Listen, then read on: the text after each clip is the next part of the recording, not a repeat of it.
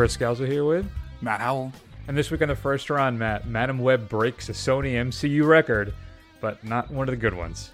Could the critics be wrong and simply just unable to appreciate a fun action film? Just turn your brain off, Matt, and have fun with it. Don't take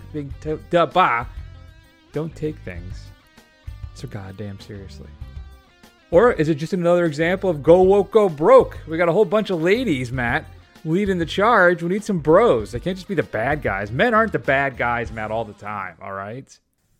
Maybe Dakota Johnson can finally cross the Tatum line for me as well. Then as potential welcome respite. Man, I'm really nailing this intro. We're going to go ahead and partake in some fine, elegant filmmaking with Riki O, the story of Riki. After a decade, Matt, of me trying to catch up with this film, I realized it was on the Criterion Channel, and it's time for some Chinese martial arts splatterfest. Was it worth the wait?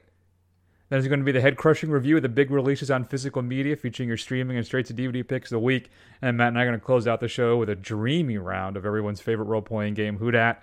So buckle up, become one with the web of life, and settle in for another spine-tingling episode of the first run. I'm leaving that intro in. That's how angry I am about Madam. I don't want to even give it a respect of a decent introduction. Let's try that again. A week ago, I spent my life racing against time, I'm gonna help you out today, okay? trying to save people who were running out of it. Daddy!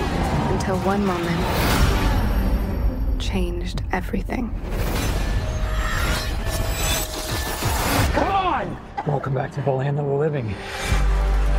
I don't understand what's happening. I've been having visions. I knew he was gonna die. I think I'm seeing the future. All right, Matt, I'm going to just walk out of the room.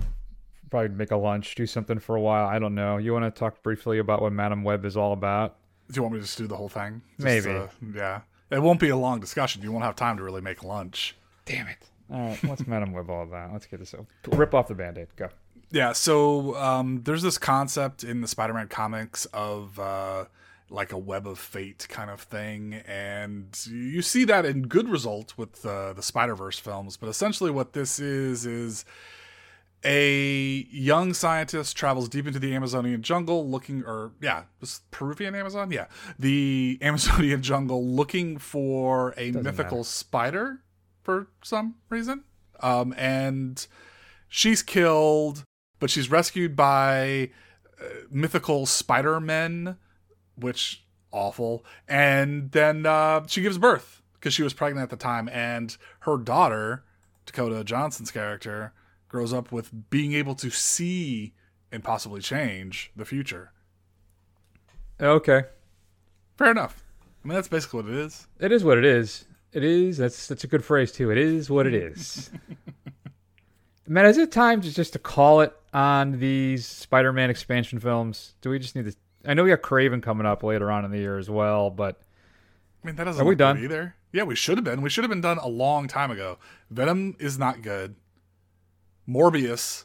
Is this... Well, that's a question for you. Is this worse than Morbius, which we'll get into in a moment? But, yeah, none of these have been good films. So, I appreciate the Spider-Verse films, but, man, I wish Sony would just give it a rest already. Man, I know they got to milk this puppy for all they can, but I just... it's one of those films, too, when I watch it and I talk to Matt, and I'm like, Matt, we should be screenwriters. Yeah. If we can get this guy, right, this Matt Sazman and Burke Sharpless, which I don't even think are real names. I feel like it made me wonder, this film was like entirely the first AI-generated movie. I was looking for like six-fingered hands and stuff all the way through. I mean, it's that bad to me. But the script, the dialogue, the story, it's all just horrible. So these gentlemen, here's what they're best known for, right? Dracula Untold, which I'll confess I have not seen, nor have I seen The Last Witch Hunter. Okay. But they wrote Gods of Egypt, which is one of the worst films I've seen. Yeah. And, of course, they wrote It's Morbin Time. They wrote Morbius. And I don't know, is there a welfare to work program with the Hollywood screen? I don't understand how these things keep getting made and that they're this bad. Right. It makes you wonder how bad the Bat girl film was if they shelved that and no, granted it's a different studio, but Yeah, I think that's an entire. You got Zaslav is a like a reality TV show like hedge fundy kind of guy. So all he looks at is bottom line and dollars and cents. He doesn't give a lick about creative and artistic content. He's a money guy. So if they can write it off and say it costs $60 million to make, and we could sell it for $80. But with some creative accounting, I can get like a $90 million write-off, then that's what I'm going to do. And that's what he does. yeah, but how bad did it have to be if it didn't see the light of day? I don't think it's got anything to do with it. I totally do. I think if it was a good movie, that it probably would have released it if they thought it could have made money. I think he looked at it and thought, that's okay. But, well, how much is it going to make? 80? And I can get a tax write-off for 90? Like, what's the audience for this? Does anybody really care? And because the problem is, I don't trust that guy's perception of artistic merit. That's the issue. So if he thinks it's that bad, how would we know? I can't trust him. Supposedly that Coyote movie, the Acme vs. Coyote movie, was actually supposed to be pretty good. Mm-hmm. And they got a bunch of studios were bidding for it, and they got a reasonable amount. And they said, yeah, you know what? No, we're going to go for the write-off instead. Okay. So I don't know. Let's not talk about that. Let's talk about how wonderful Madam Web is. And I hear Dakota Fanning. Right. I don't understand. Not Dakota Not Fanning. Fanning. I have Fanning in my notes. My notes. Dakota Johnson. I wrote Yes. Fanning in my notes. I apologize, Dakota Fanning. Though you were, again, horrible in that Equalizer 3. But I don't blame you. That's just a disaster. Ooh, is this worse than Equalizer 3? Yes. I'm going to say yes. Mm-hmm. So, Dakota Johnson, who I've seen her, I think, good in one thing so far, which is that Suspiria reboot, that remake of Suspiria. Right. And I wonder if she's like a Wahlberg, where she requires a good director to kind of get her through the filming of these movies. Or are you in the camp, Matt, maybe, where some people are, is that, well, you know, she knows it's bad, so she's having a fun winking performance all the way through. I got no self-awareness from her in this thing whatsoever. Yeah, I did get some self-awareness from her through this, but the problem with Dakota Johnson, and I think the only reason that she's good in Suspiria is because in Suspiria, that kind of natural blankness that she has, that inability to emote beyond just boredom works for that film, because that seems to be what you're going for. Everything else I've ever seen her in, she shows like no normal human emotions at all. It makes me completely wonder if she's even capable of doing it. Maybe she's AI. Maybe she doesn't even exist. It's like with Kristen Stewart, right? So she got a hard time for Twilight. Right. And then I saw her in Personal Shopper, and I'm like, all right, that's a director that knows how to harness this woman's talents. Sure. And since then, I've actually enjoyed her in a bunch of stuff. I don't know if something just clicked in her. Mm-hmm. I don't know. Maybe it's a Principal Skinner thing. Admit that could it be me? No, it's the kids that are wrong, right? No, maybe it is though me. I don't know. I am independent of Suspiria, right? I don't think I have seen her in anything that I've been even remotely impressed by. I'm pulling up her filmography, but what about you? Do you have anything for that I like of hers? Cha-Cha Real Smooth was okay. Mm-hmm. She actually was the first time I ever saw her. She was in a sitcom that I liked called Ben and Kate she was actually pretty funny in. Peanut Butter Falcon wasn't bad, but I don't know I can't remember her in it at all. I don't think it was I don't know. Yeah, I don't. I no. I know a lot of people like Bad Times at the El Royale. And then I just, a part of it too, I haven't seen a lot of stuff she's been in too. I guess maybe that's part of it. I don't know. Maybe. I haven't seen any of the 50 Shades films because we have a strict no fat policy on this show.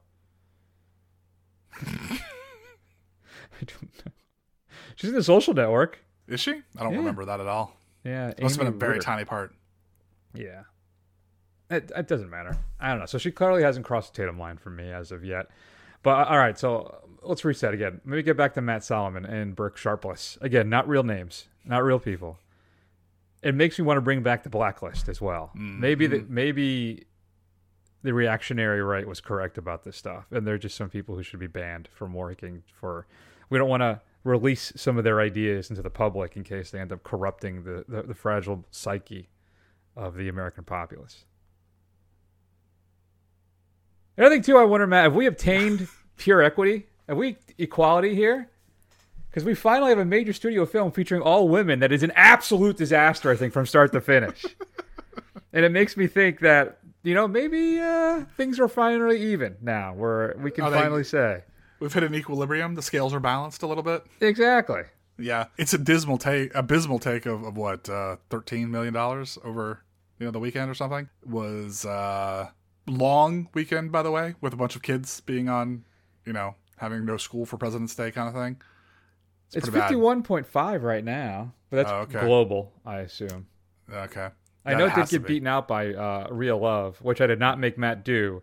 Right. Because it's a biopic, and supposedly from understand, it's as rote as they come. Right. In regards to biopics. So. Well, thanks. That's. I don't know if this is a worthy consolation prize. Not really, but yeah. I mean, I think the biggest sin. I mean, obviously, beyond the bad acting, beyond the bad writing, the cheesy effects, and everything else, nothing really happens. This is not. You can complain about origin stories all you want for these films, but there's very little action in this action movie. Even the other three, cast members, or the other three principals who are supposed to become these spider people that you see in the trailers and stuff, none of that's in it. None of that's really in it. It's like it's insane. Well, we have to set, Matt, if we're building a franchise, you don't want to rush into things like Zack Snyder and the DCU, right? Sure. You want to slowly, methodically, drip it out, right? Boringly build it one Lego brick at a time. And maybe when we're done with the film, we've got 3-4 bricks down. Right. To build this gigantic potential franchise with some of the it people. Like Sydney Sweeney, you can't really get hotter than like her number right now, right? When it comes to female actresses or just actors in general. I can't believe going through that whole thing. We just get her Madam Web's, it is the Madam Web, I guess, film, right? So we get her, air quotes, origin story. Right. They don't really even explain the web of life, right? It's not even, is it mentioned in the film? It shows up, but I don't think they name drop it. I don't remember, unless I'd fallen asleep at some point. But this all boils down to, why are they even making this film? Like, Madam Web is not a big popular character in the comics. It's because they're so woke, bro. They need to have the female superhero team. That's all they care about is promoting. They're reaching. They just don't want to lose their Hollywood license. Don't get it, man. I can tell you that reading some of the reviews, especially like some film Twitter reviews of people that we've we've had on the show, or we've talked to them. I'm baffled by some of these people's saying that it's it's a fun movie. Like, it's just capital FUN fun. No, Marvel's is like Citizen Kane compared to this thing. What is the problem? Is it the fact? Is the Spider-Man? Is it shared universe? The ancillary world surrounding him? Is it just is the bench that weak? Yeah, I mean, it's really hard. You really don't see any other superhero franchise, and I don't care who it is. Like, I don't even think you could do this with Superman or Batman, where you could make this kind of universe type thing where you use one singular character and everything that kind of branches off of him or her to completely make this broad MCU, DCEU type thing. It's just not going to work. There's just not enough there. No, and Spider-Man doesn't have... You could pull it off with Batman.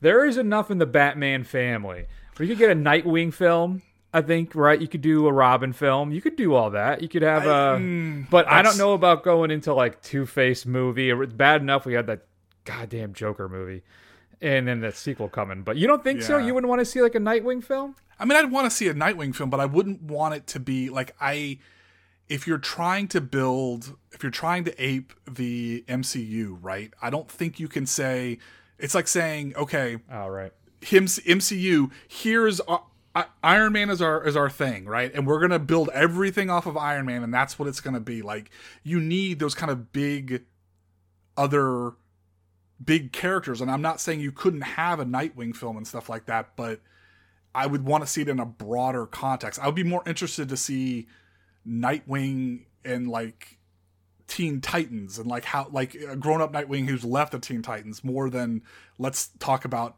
him solely in the realm of Batman. I just don't think that would work. Yeah, and like you said, the problem is Sony has just the Spider-Man property, so they don't have.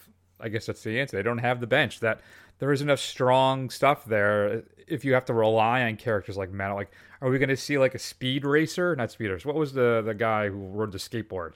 Rocket Racer. Oh yeah. Movie? Yeah. There. God, what was that one? Stilt Man going to show up in his own film? Kite Man. Yeah. I don't know. That's the thing. There's just not, like you said, there's not a deep enough bench. Like literally, out of Spider-Man, you have Spider-Man. You know, obviously Miles and Gwen are getting more popular, but besides Venom, I don't think anybody else in the Spider universe can carry their own film. I mean, I see the potentiality. Is that a word? The potential for a Craven film. I think that you could maybe do something with that if you set him up in his own world, type of a thing.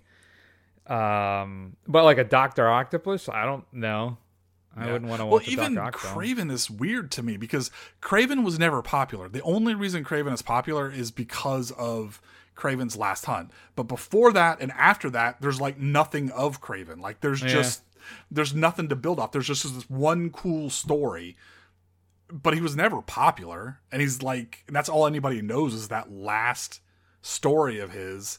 So I don't even know what this next movie is going to be about. Like, it doesn't make any sense to me. Yeah.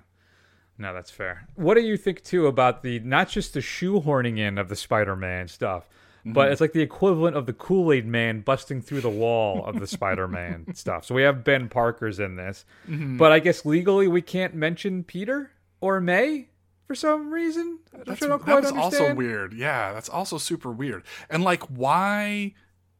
wasn't clear to me. So I'm assuming they're in some kind of multiverse, like they're in some alternative universe where Spider-Man doesn't exist. Well, he's a kid. He's the what's her name? Mary's baby. But that's the thing. I mean, I guess. Remember, the movie takes place in 2003 because remember, at one point we drove past a Blockbuster and other timely references of 2003. Right, in 2003. Yeah, but that still doesn't make any sense because then you'd have 3 older Spider-Man characters, you know, and to be quite honest with you, I don't even know who all 3 of them are supposed to be, like that nobody's heard of or like are not ever come into play before, you know, your friendly neighborhood Spider-Man shows up. Yeah, it is odd. I mean, I know Spider-Woman, but that's just because of Marvel's superheroes, the Secret Wars from the 80s, the comic series where she first showed up in Battle World. Right. When I should say Spider-Woman. I think all 3 of them are technically Spider-Women, right? Yeah. And then I know the one too from was that played by, or the one that's Maddie Franklin, the one that because she's in Across the Spider-Verse, right? Right. But I didn't know Anya Corazon at all. If she was, if she's actually a Spider-Woman from the comics. Yeah, but even like Julia Cornwall, like when I think Spider-Woman, I don't think of her. I think of Jessica Drew. Well, I think of Cornwall because I guess she's Julia Carpenter, though. I think in the Secret Wars version. But yeah, Jessica Drew too. But she was different too, right? She was a spy or something. I never got into the Jessica Drew thing. I don't know. Let me just put it this way: I've always loved the black and white Spider-Man costume. Sure, loved it. Sure, that's what actually got me into Spider-Man. Was at the comic shop. Not even the comic shop. It was the River, like a convenience store near my house. I walked in and I saw the all new costume, and I'm like, "Whoa, that looks cool!" And that's started me on my run. There you go. So, what am I talking about? Madam Web, Matt. I'm giving it an F. I just think it's not only is it poorly written, not only does it have an uninspired direction, but above all of its sins, the lackluster performances, the ham-fisted exposition. Oh my God, the explanations of who everybody are. It's just it's just boring. It's boring. Yeah, I'm gonna give it an F too. It is not good. It's really bad, and I knew this thing was gonna be bad from like the first line that came out of this. I'm like, oh no, it's everything about it is just a misstep. I mean, they're going to the baby shower, and they're going around guessing the kid's name. No, and we're not gonna say it. Yeah. Or when he says, "Oh, I met a new girl," oh, it must be special. He won't say her. Why? Can they not? They legally, I'm assuming, can't say Peter or May. They can't do it. They didn't, though they weren't part of the sale for some reason. But because Peter Parker, it's a joint thing. Right. He shows up in the Across the Spider-Verse films. So why? Are we just so goddamn clever? Is that what it is, Matt? Salomon and Burke Sharpless? Again, not a real name. Madam Web. Oh, Jill Hennessy showed up, though, so that was fun. I got to see Jill Hennessy. I haven't seen her in a while. My old Law & Order fan days. Mm-hmm. So I guess I got that out of this film. I don't know. I think this is it. This is Madam Web's done. I can't anticipate the sequel. The reaction is not strong. The box office stuff is not good. Give me more Marvels. Madam Web's currently playing in theaters. You got a chance to see it. Shoot us an email at feedback@thefirstrun.com. Let's pull a Zaslav and just cancel Craven. I don't even want to put myself through this. I know you don't want to go through it. I don't either, no. But here we are. Matt, coming up in physical media. This past Tuesday, I was going through my notes and I realized I jumped a week ahead. So this is what I gave you what's coming up this upcoming Tuesday last week. But for everybody else, this is what I forgot to tell you what's coming up this past Tuesday. And there's some interesting things, so I wanted to make sure I mentioned it. So let's hear about those. So phony? Billy, how you doing, man? I don't believe it. Look at your office. Look at this. You got 3 windows in here, and Venetian blinds, and a ficus. And a big, healthy ficus in your office. Not just the ficus. Look. You got a refrigerator in your office? Man, J. Edgar Hoover didn't even have a refrigerator in his office. Just maybe some hair curlers in a dryer or something. What, they promote you to captain or something?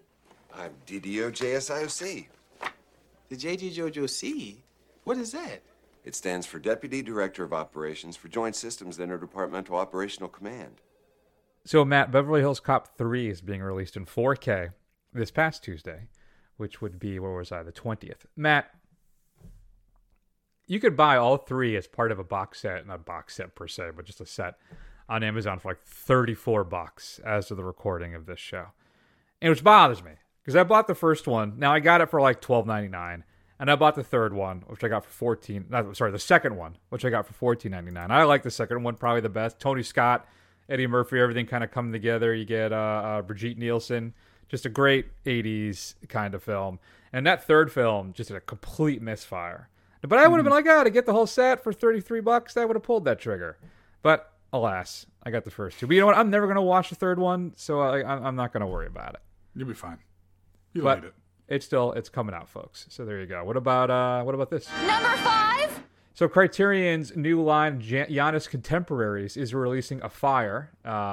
It's I forgot to grab the transcription of it, Matt, or what the description of it, but it's by the director who did Phoenix, that great little World War II black and white drama we did a few years ago. Mm-hmm. Christian Petzold. So this is his latest film.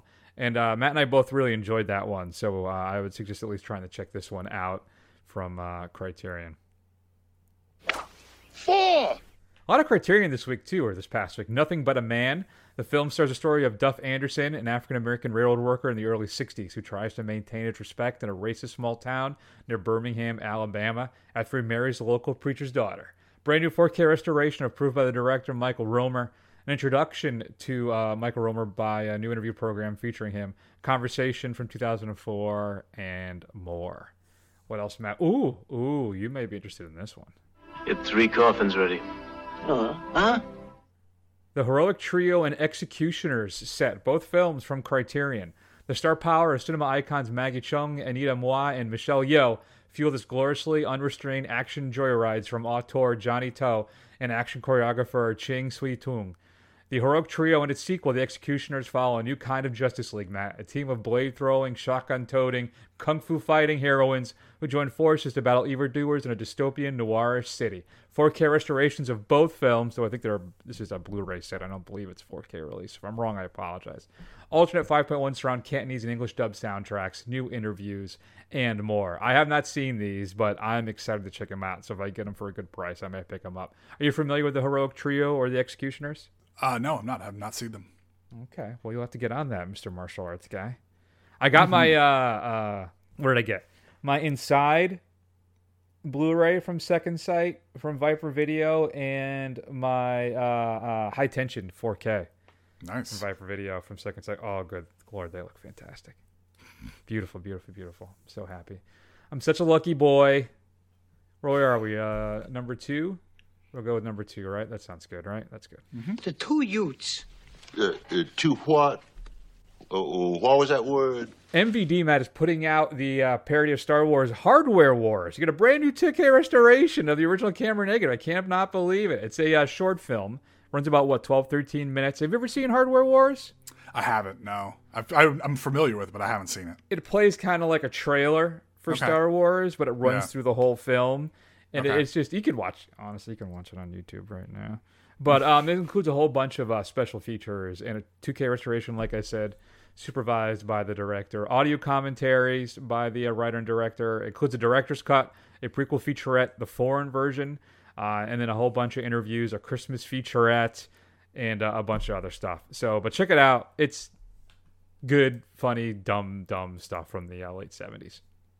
And here, Matt, I may actually pick this up. There can be only one. Walmart has... actually, this shouldn't be number 1. This should be a different one. Son of a gun, my numbering's off again. VHS triple steelbook Blu-ray from Walmart, $35. You get VHS $94.99 and $85. Oh, wow. That's a good deal. So you want to pick that up. And then your true number 1, Matt, Shout Factory is putting out in 4K. I have the Blu-ray, but from what I understand, it is not a great transfer. I think I bought it 6 years ago. Mm-hmm. Of course, I have not watched it. Darkman being released by Shout Factory. They have a super duper special edition. They have a steelbook version. If you buy like the super edition, you get like an enamel pin, a prism sticker, a retro prism sticker, a poster, a whole bunch of stuff. Or you can just get the basic 4K. They're also putting out the 4K and Blu-ray, and it's a steelbook, as I said. New audio commentary with Josh Rubin. Archival audio commentaries, new deleted scenes, which I'm kind of excited about as well, and a bunch of interviews, all archival, like Liam Neeson, Larry Duke, and more. But I always loved Darkman. I have not watched it in a long time. You a Darkman fan? Not a fan. I remember being extremely underwhelmed by it when I saw it when I was a kid, and I've not really changed my opinion as I've grown up the few times I've caught it since. All right. I see how it's going to go. Fine. And then being released in 4K as well. We talked about Beverly Hills Cop 3.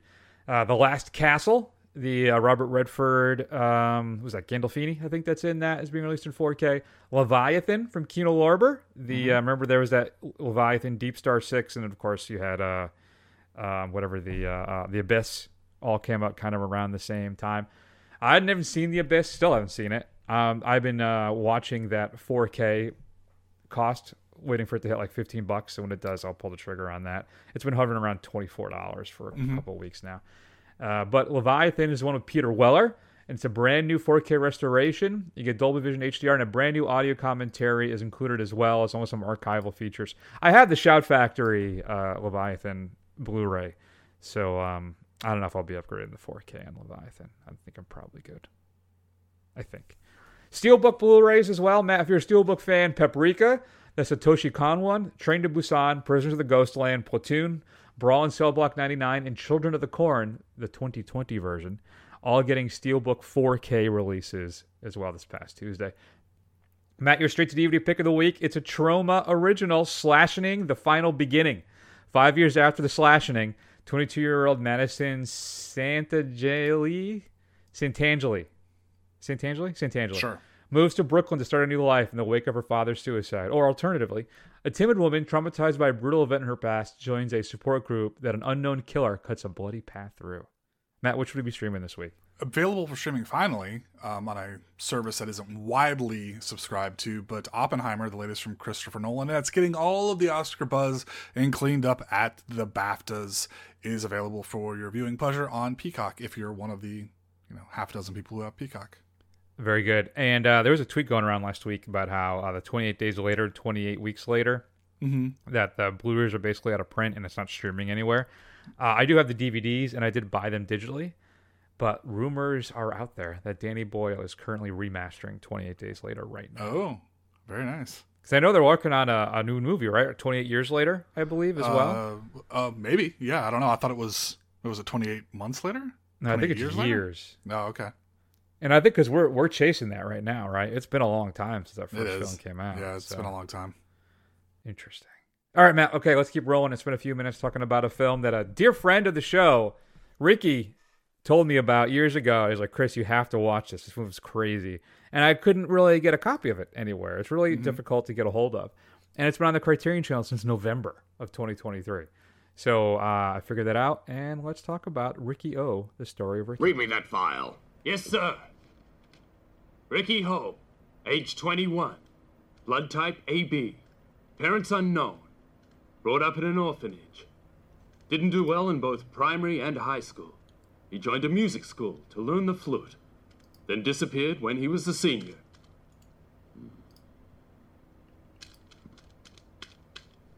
Disappeared for 2 years and was seen fighting with triad members on the streets. He's guilty of manslaughter and sentenced for that crime. The report also says Riki Ho is extremely dangerous. That's it. That's it. Matt, Riki O is currently streaming on Criterion Channel. It is a wonderful martial arts splatterfest. I guess is how I would describe it. Wonderful. Wonderful. I've been meaning to watch it for over a decade. I'm not sure even what to say. Like, I feel this film is like review proof. It's ridiculous. And it's all the more awesome for it. And I'm not even sure what to... So, all right. Riki gets sent to jail for manslaughter. And he immediately catches the ire of the four bosses that run the four wings of the prison. Right. As well as the warden's assistant or whatever, who's a bad guy. Of course, the warden's a bad guy. They're growing poppies to sell heroin in the prison as well. He becomes weirdly like upset and attached to an older guy who dies relatively quickly, even though he spends no time getting to know him. Like when I first watched him, oh, maybe this is his dad and he's in the prison to help him get him out or whatever, right? But no, he's just some random guy. Right. That he's upset is getting picked on or some bad stuff happens to him. But it is just ultra violent, but it's very cartoonish in its violence and its gore and its blood. Everything is up to the top. The dials have been turned to 22. The volume, everything is just insane, Matt. And you can go real bad real fast, though, if you kind of do something that crazy. But what about you? What are your thoughts on Riki O? Have you seen this before? And did it work for you? Yeah, I have not seen this before. I had heard of it. Yeah, what's not to work? I mean, it's a ridiculous, I hesitate to say martial arts movie, but it is a fighting movie with crazy, gore effects, stuff that's just way, way over the top. If I had one complaint about it is I wish there was more killing in that really running 90-minute runtime. There's some good stretches here where there's not fighting, so I feel like every time there's not fighting and like punching your fist through someone's torso on screen, that everybody should be looking like who's going to get the next punch through the torso. Like I feel like that there could not have been enough of that. And while there is a lot and it's very good, my only complaint is that I kind of wanted more of the craziness. I don't care about, the interpersonal story. Come on. When is the first time that this film got on your radar? Because for me, it would have been, now I'm really dating myself here, the Daily Show with Craig Kilborn. Okay. Because when they would do the 5 questions thing, they'd intercut these little clips, and one of them was the guy crushing the guy's head. Right. And I'm like, what the hell is that? And that, and I don't think we even had the internet back at that point, too. Or if we did, it was in its nascent phase. We're talking like 2000, if not earlier. No, we would have had the internet by then. I remember having the internet in high school. Okay, but you're much younger than me. I'll have to look that up. Regardless, it wasn't as easy to find this stuff back then as it is now. But that was the first time I'd been exposed to this, and I wanted to track it down ever since. Okay. Because it is a cult film, folks. So what about you? What was your first exposure to Riki? I think the first time I really heard of this film was when Riki was talking about it. Okay. Yeah. Yeah, we have an old friend of ours who he just was absolutely loved this film. So I'm glad I finally got to watch it. So he, okay, we'll see now. 98. Okay. All right, Kilborn interviews Stewart on 98 and 98, but when did the show actually start? 96 through 98. Okay. So it was the mid to late 90s. All right. So there you go, folks. But yeah, it's lots of weird stuff in it too. Like I never, all the people, the other inmates, when they're all standing around, always kind of just constantly moving their arms and pointing at things, which was weird. And I love that the warden's assistant guy or whatever it is, the warden holding on while the other warden's away. There's this massive like VHS porn collection behind him on his bookshelves, and it's just it's just a crazy out there, hyper violent. But I think Matt's right that I would maybe even we needed a little more action. There are some long stretches of kind of standing around and talking and mischievous plan making. But all the characters, not all, but a lot of the characters are just a perfectly amount of just outsized ridiculous. And the action scenes, too, are just crazy. Like one point where Ricky, reties his severed tendon in his forearm. Yes. I mean, lots of crazy stuff like that. And it is gory and gross, but it's so cartoonish that, it isn't portrayed with any kind of realistic intensity where I think it would be really disturbing for a lot of people. Right. But it is a splatter film. So you got to go into that expecting that. Now, I watched this in Mandarin on the Criterion Channel, and I think that was a mistake. Yeah. Because I then rewatched it with the English dub, which is particularly bad. And I think that really enhances, the enjoyment of the film. So if I'm going to tell you to watch this, which I'm going to, I'm giving Riki an A. Mm-hmm. Watch it with the English dub. Yeah, so I know there's debate amongst Chris and I around what's more appropriate to watch something with subs or dubs, but I will go to my grave saying if you're watching any cheesy martial arts film, you have to watch it dubbed, because that is like a good 50% of the charm of these films is just how bad those dubs are. Yeah. And I can't imagine watching any Bruce Lee films in their original, Mandarin or Cantonese, whatever they're in, and having it be and missing out on the ridiculousness of those dubs, because that's what makes them so fun. So yeah, I'm giving this an A, but yeah, I definitely watch the dub. Yeah, it's fantastic. I don't know what else really to say about it. It's just absolutely insane. And there is an unofficial sequel called Dint King Inside King, a.k.a. The Story of Riki 2, or Super Powerful Man. And Fan Sui Wong returns to the role. So nice. I don't know if that's way I have to track that one down next. But, we need a proper release here. I think there may be a Blu-ray that you can get here, but I don't know the P&Q. I don't know any of that stuff about it. But it is streaming right now on the Criterion Channel. So check it out, folks. Yeah. Just an email, feedback@thefirstrun.com. Would love to hear your thoughts on Riki O, the story of Riki. All right, Matt, you ready? You got you've been practicing your character work? Sure, as always. Spent a lot of time prepping for Who Dat. All right, good. Let's play around.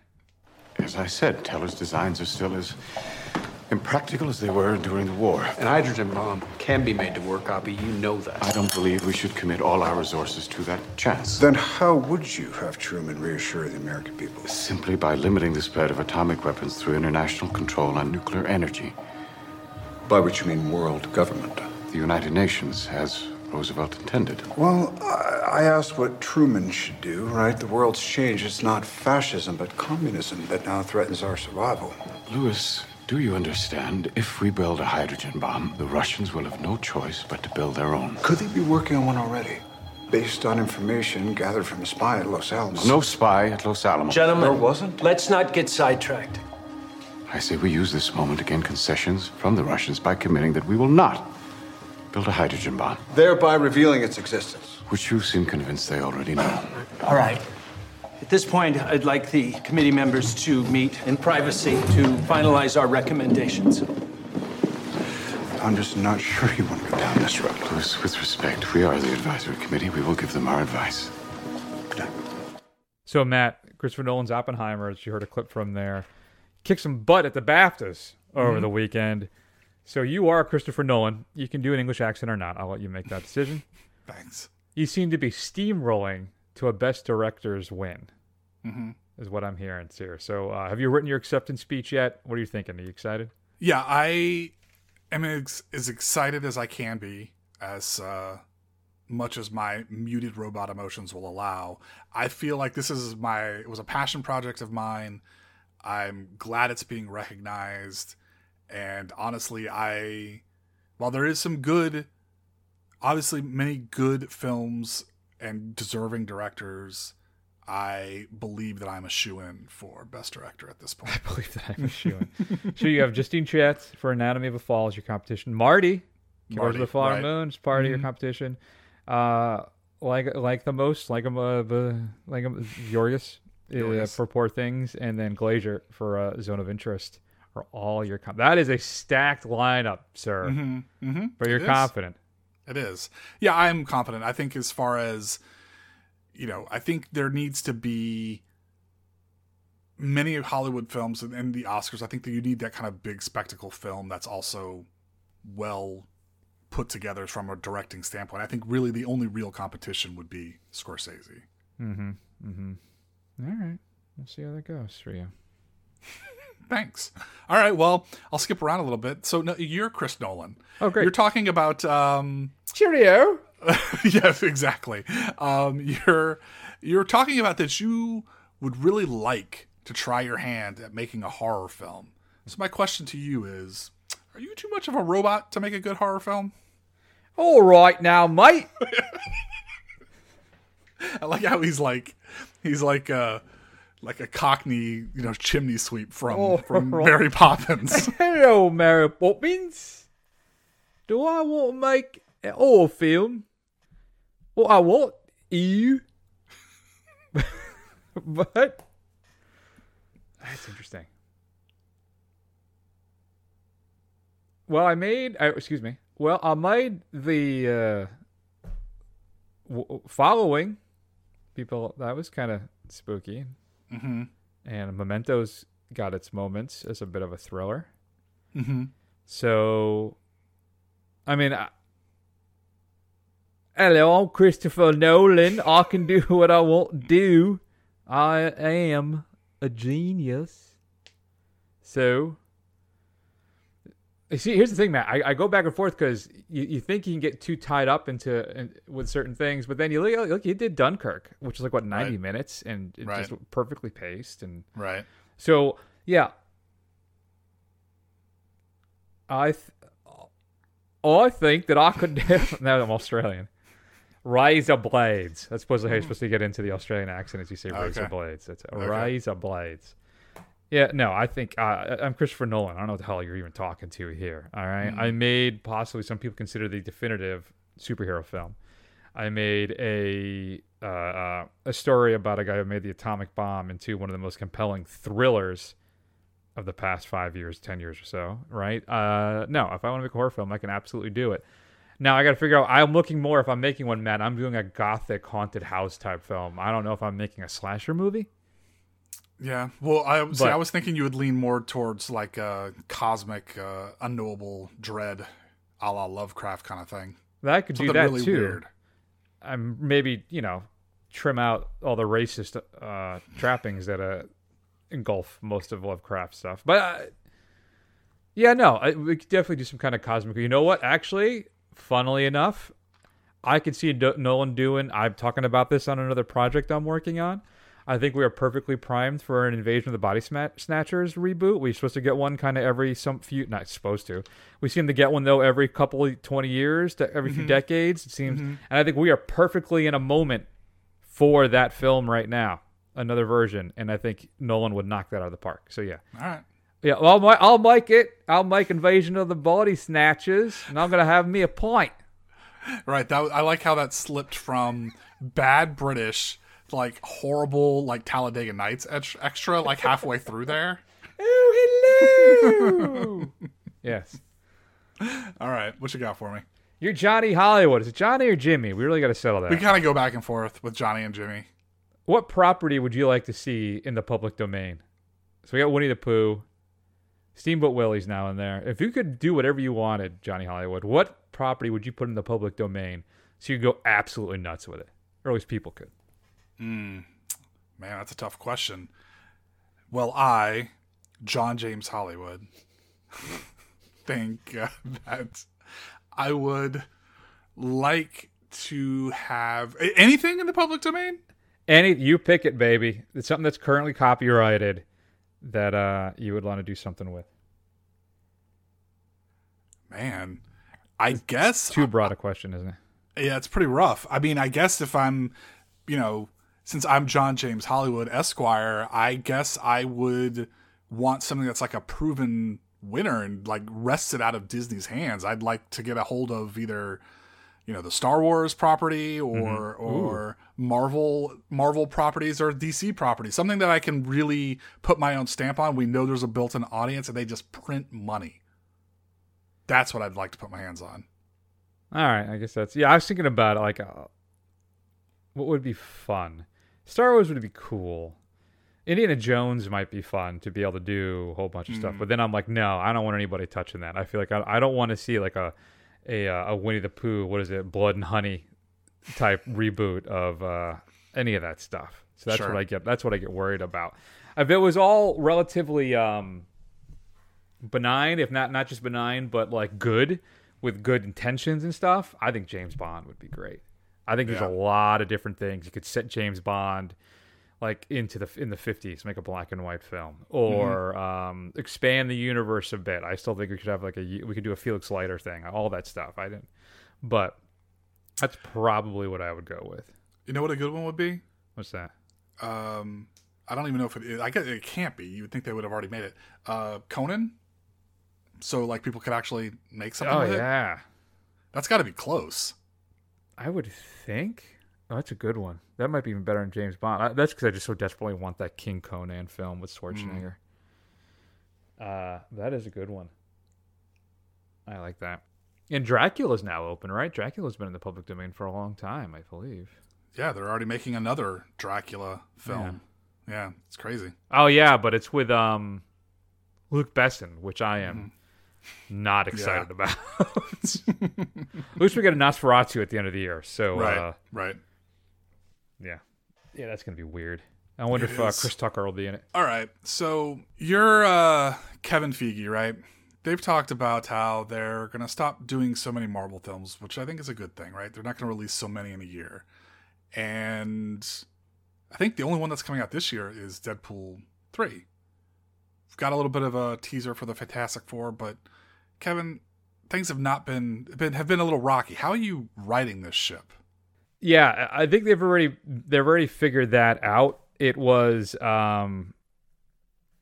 there's just too much content, and now if you're having to tie in stuff from shows to watch for the movies to be included as well, I think they realize we need to slow things down. We got to pump the brakes a little bit here and focus more on more quality storytelling instead of just getting content out. So that's what our plan is currently, is to focus more on quality entertainment and not so much the quantity of entertainment. Now, one of the big challenges I think we have that I'm hoping we're going to fix now with the introduction of our Fantastic Four cast is, and then of course the bringing in of the X-Men stuff too, is I think we've realized that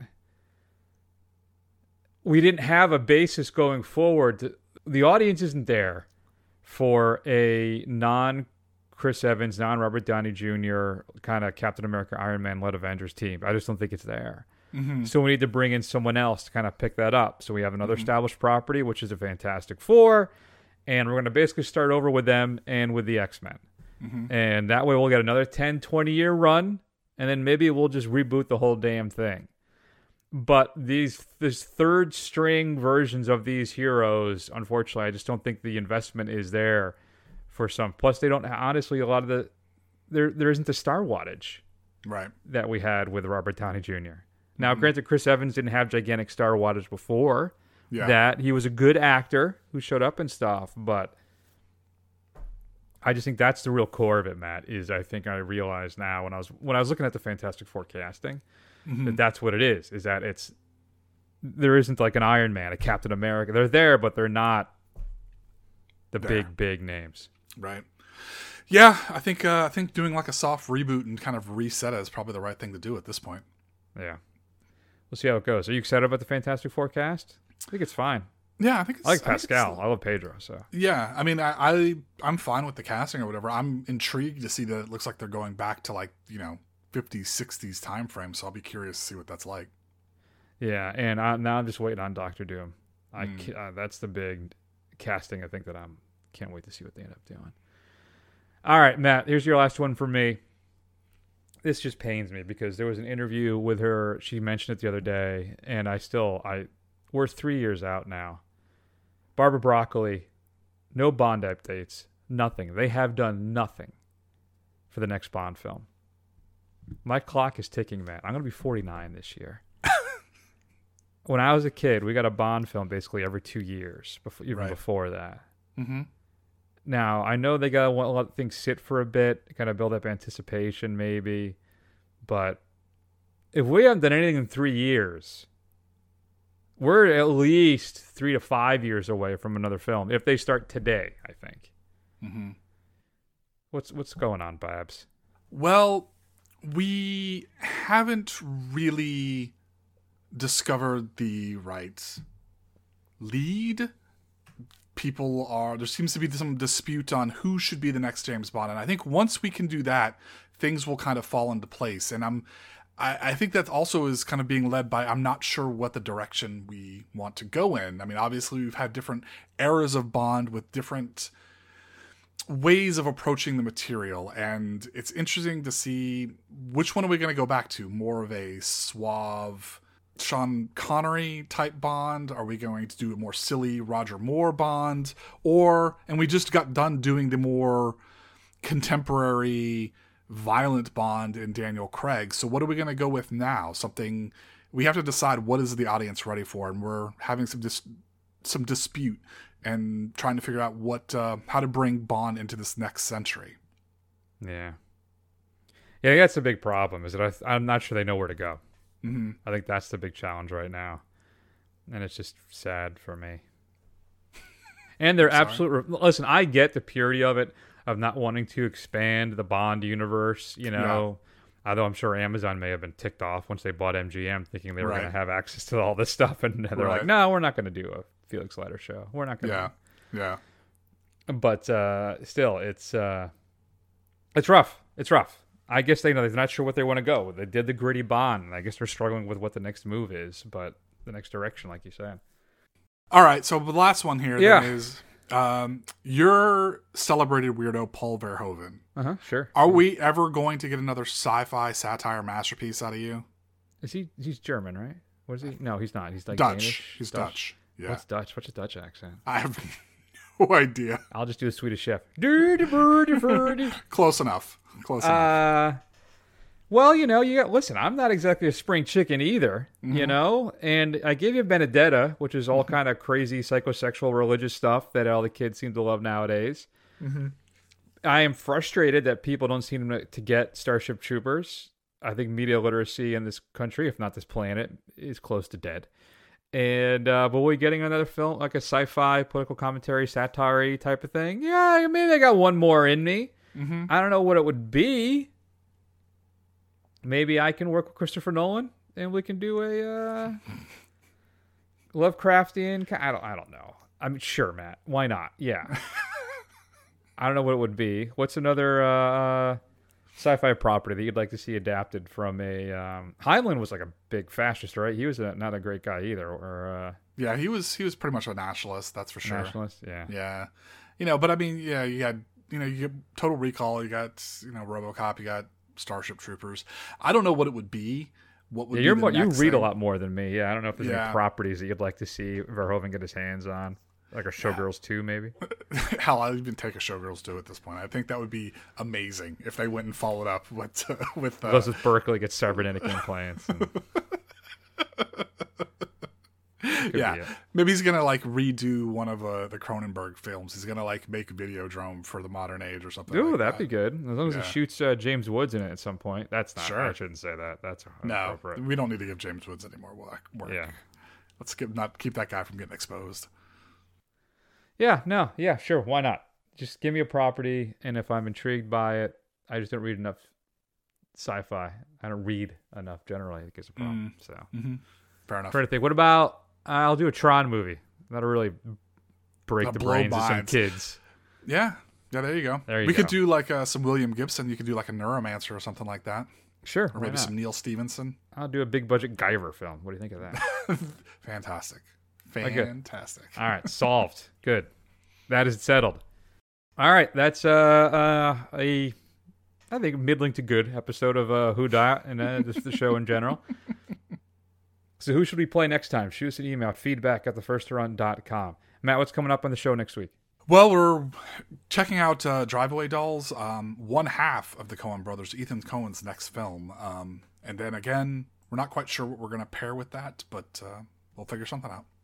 That sounds wonderful. Mm-hmm. In the meantime, you can check us out on Facebook, Twitter, Instagram, YouTube. Do a search for The First Run. Scroll. Eventually you'll find us. Head over to Apple Podcasts. Give us a review. Help other people find the show. And it'll make me happy. And I guess that'll be it. In the meantime, take care of yourselves. We love you very much. And we will see you soon.